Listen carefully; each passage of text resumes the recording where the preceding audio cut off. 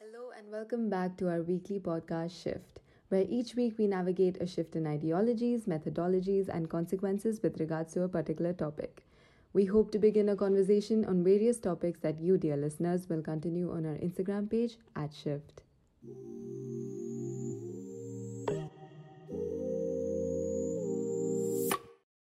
Hello everyone and thank you for tuning in to Shift. I'm Daya Ambirajan and I will be exploring the continually shifting idea of democracy on the internet. Earlier this year, when I read about the new intermediary rules resulting from the reading down of Section 79 of the IT Act that will be spoken about later in the podcast, I was quite alarmed. My first reaction when I heard the news was, by making social media and OTT platforms directly responsible for the content posted on them and thus forcing them to be more stringent about regulating content, isn't the government introducing a new means of censorship to these platforms and the internet in India in general? Increased censorship calls into question the idea that the internet is a democratic space. So, seeing these laws as they are now as a threat to democracy on the Indian internet was not an unfair assumption for me to make. In my podcast, I wanted to further explore these laws and through this exploration try and scope out the past, present and future of democracy on the internet with specific reference to India. With me I have Anandita Mishra and Rohin Garg, who are legal counsel at Internet Freedom Foundation, to give more insight on how exactly to think about these laws from a democracy point of view.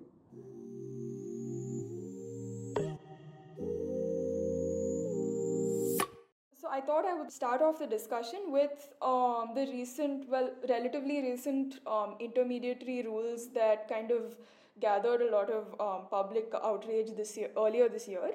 If I heard right, IFF had represented TM Krishna in a court case against these laws, but I personally was unable to find any sort of resolution to this case.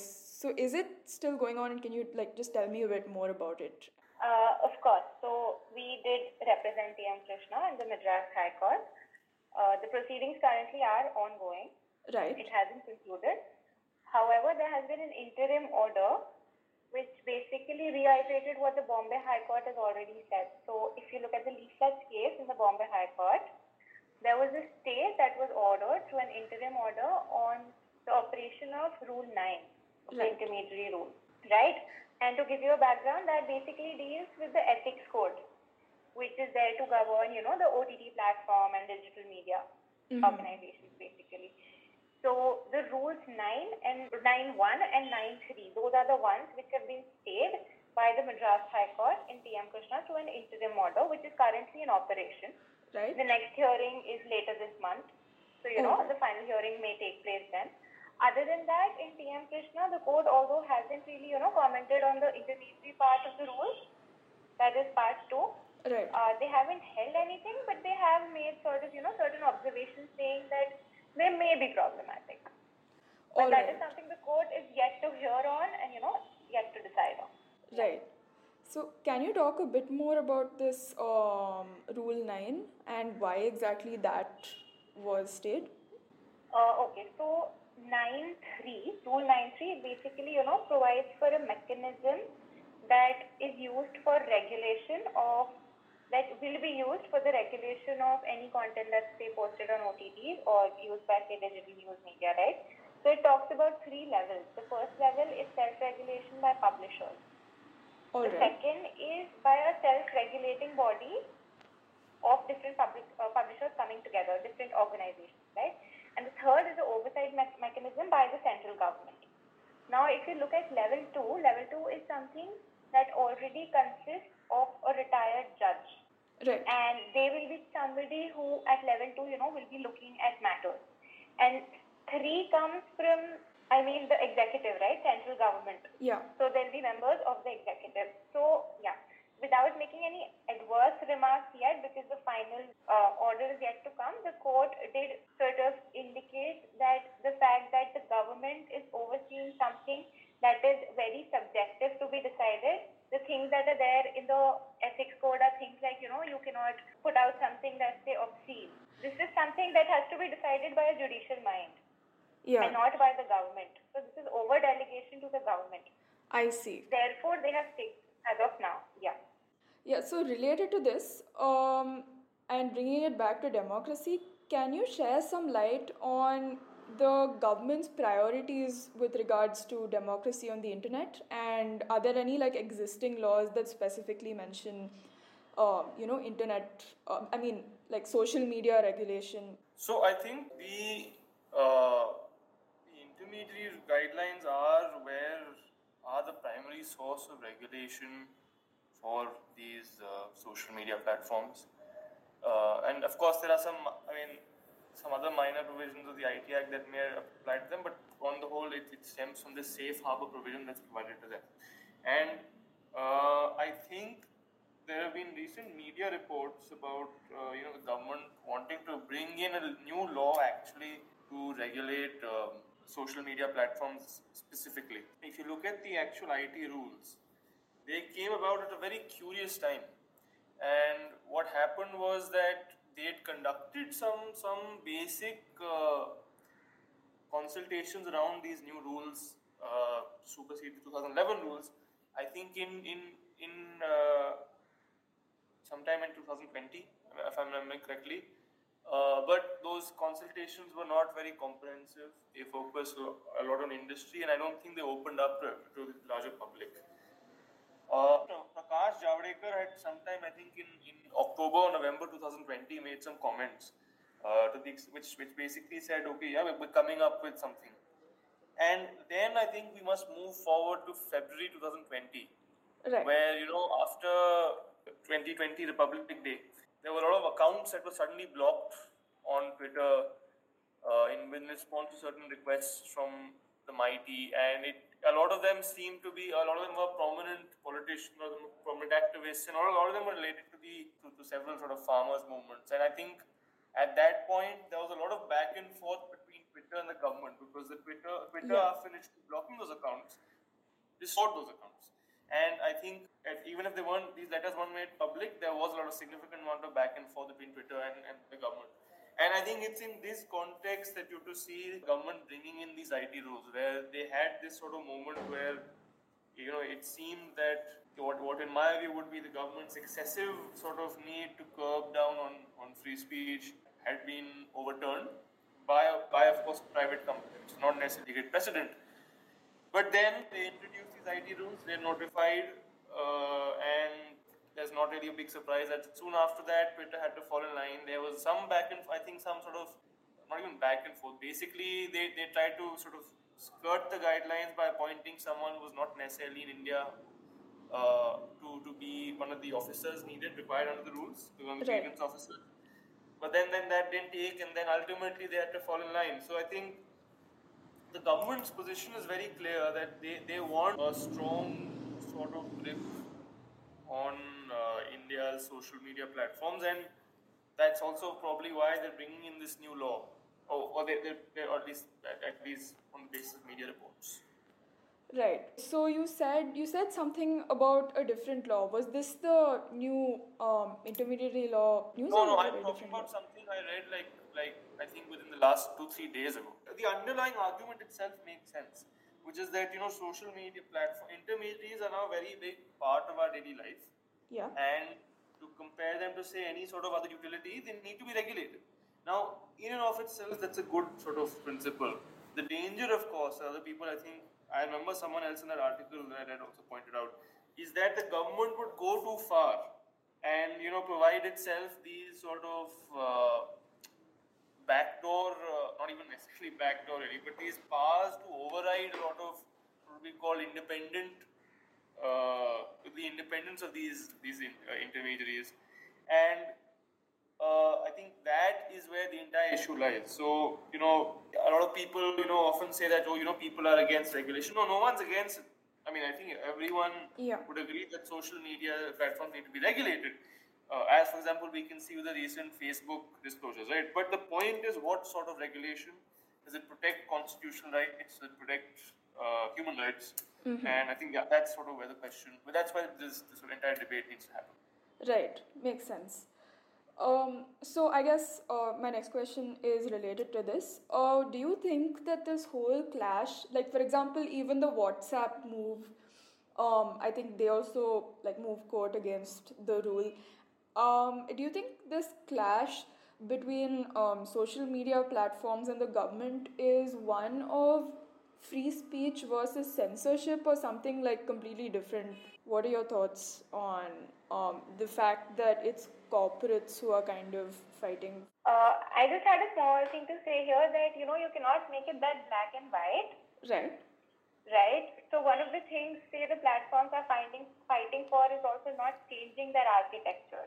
Yes, Makes it is, sense. to sort of enable free speech and not change E to E, but they're also trying to, secure their interests because, say, there's an appointment of a grievance officer under the IT rules, right? Right. Who has a very short time limit within which he or she or they has to sort of look at complaints, decide, give opportunity. It also puts a lot of onus on the intermediaries, right? Yeah. So you cannot really strictly put it into the bracket of free speech versus censorship.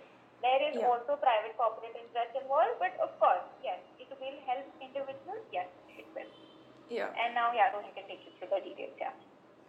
Yeah, no, I think so. Let's take another more I don't want to say controversial example, but so for example, the blocking of the Twitter account of the 45th President of the United States of America, right?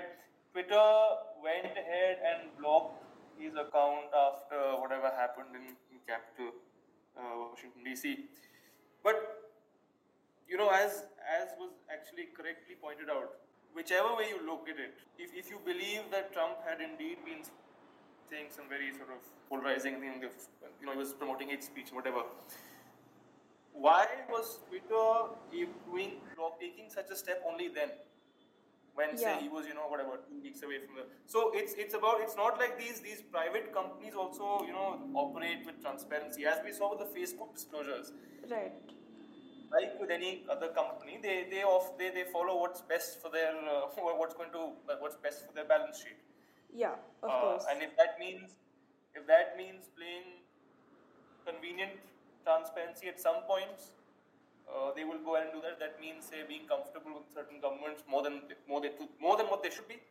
That is also something they'll do. And the point rather then is not necessarily to jump to okay, so then the government needs to have control, but for people, to policymakers, these platforms themselves, governments, and even I guess citizens of all of us basically, there's a need to figure out okay, what's a good sort of mechanism to say okay, if we want to stop hate speech, or if we want to say stop content that is potentially inflammatory, how do we do that in a way that doesn't trample upon our fundamental rights? Because clearly this government overreach way is going to swing one way, and again, I try to repeat it, but it's just such a mind-blowing thing. With these Facebook disclosures, it shows you the dangers of the opposite. Yeah. So I think and unfortunately, I don't know to what extent that debate is happening right now. I think debate is mostly happening either people arguing for either of these views, and then there are people countering them just to say that this is what it's wrong, and that's a valuable fight. But actually, there's not actual real. It's more of a defensive sort of fight that's happening, rather than an actual constructive debate about how can we regulate these platforms so that everyone is benefited. Right. That's the issue here. Yeah, and I guess you could tie this also into. I remember at the point of the U.S. elections, Twitter was really like promoting. Basically U.S. election related content, and really tailoring their site to that. And I know now they were trying out this new thing which if you said something controversial, quote unquote, it would say kind of are you sure you want to tweet this, or it might cause some intense emotions or whatever. So no, it's very. I'll tell you something simple, right? Say for example, if for example you're upset at a politician, and you log on to your Twitter account and you decide to swear at them, you will face some sort of some sort of ban or block or some degree of some sort of muting. Right. At the same point, we have seen multiple instances in the recent past where politicians on Twitter have put things on Twitter that are abominable. Yeah. Abominable, or that they have directly tried to incite violence. Now, this is not obviously to say that, swearing at someone, I mean, you shouldn't do that. But there is very clearly this differential that operates, and that differential obviously is mediated by power, money, whatever. And that... Like, I'll give you an example that IFF sort of, worked on. We wrote a representation from actor and activist Sushant Singh to Twitter a while back. He had written a small tweet about farmers' protest, like a small hashtag, which wasn't really, at least in our opinion, against the government. But his tweet was taken down without any notice to him on 2 occasions, once in, say, February and once in May. And yeah, he wasn't told why it was taken down. Later on, when he asked again, he wasn't told why it was taken down. So even the platforms are, applying their policies very arbitrarily. Even if they have it written in their policy that they're going to afford a hearing, they don't follow it. So, yeah, I mean, that makes a lot of sense. And I guess you could also tie that into the fact that you see so many minorities on Instagram also getting their accounts suspended, and I think some accounts talking about Kashmiri rights and about internet shutdowns in Kashmir were also banned. I think the Stand with Kashmir page was banned at some point, so that does make a lot of sense. Yeah, it just ties back to what Rohin was saying basically, Yeah. There's no straitjacket formula that's being applied. Yeah. So, I guess we're almost at the end of the interview, so I guess I'll end by asking, do you think that there is a way that social media platforms can still, function this way but also be truly democratic? Or do you think that it's just going to be kind of either a money game or obviously it's not that different, but either a money game or a government interest kind of playing favor game? What in your opinion, what is the ideal direction this could go to make social media more democratic? So, if I may offer a slightly tangential point here, there's this great sort of image of what is called the early internet, which is whatever, the 90s and 2000s. There's some sort of great free, unregulated space, and that only in recent times has this sort of happened. And there's a couple of excellent scholars who recently also debunked this and shown that you always had regulations. It's just about which of those regulations are tilted. And so I think right now what we are seeing is that contradiction where generally these regulations are either favor corporations or they favor governments who are trying to excessively exert their influence. And right now, of course there should be a way through. There should be a way where you have a very transparent and very openly sort of known about process for dealing with things from hate speech to other material, and you should have then this sort of triumvirate of people, government, and these companies themselves holding each other accountable. That okay, if one of these oversteps, then the other two pop in and restore the balance. And like I said, unfortunately for me, the thing is that I don't see any discussions particularly in that direction. Because right now everyone's just firefighting or busy trying to exert their influence in whatever way. And one hopes that the future sees something different on that. Yeah, makes a lot of sense. I guess there's a lot of work to be done in that direction to even establish what is hate speech, because as you said, it's so subjective right now. If a politician says something, it's completely fine. So I guess there's a lot of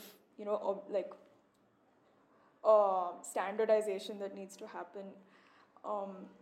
Is there anything? I think if just 1 second, if I may, it's not like you'll hit the correct formula immediately.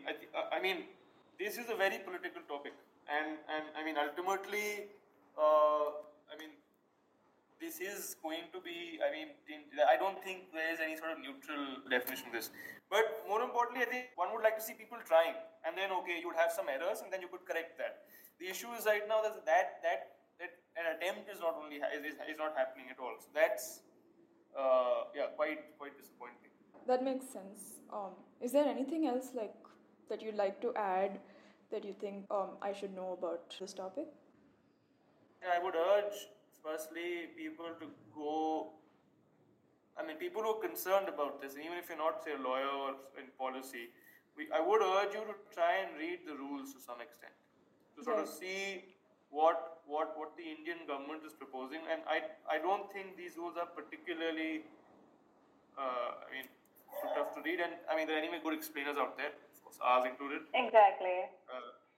But I think it's important people read that. The flip side, I also think people should go and see, for example, the privacy policies or the other sort of hate speech policies of these platforms, and decide are these policies acceptable to them, and do they, or whether there's a significant change needed.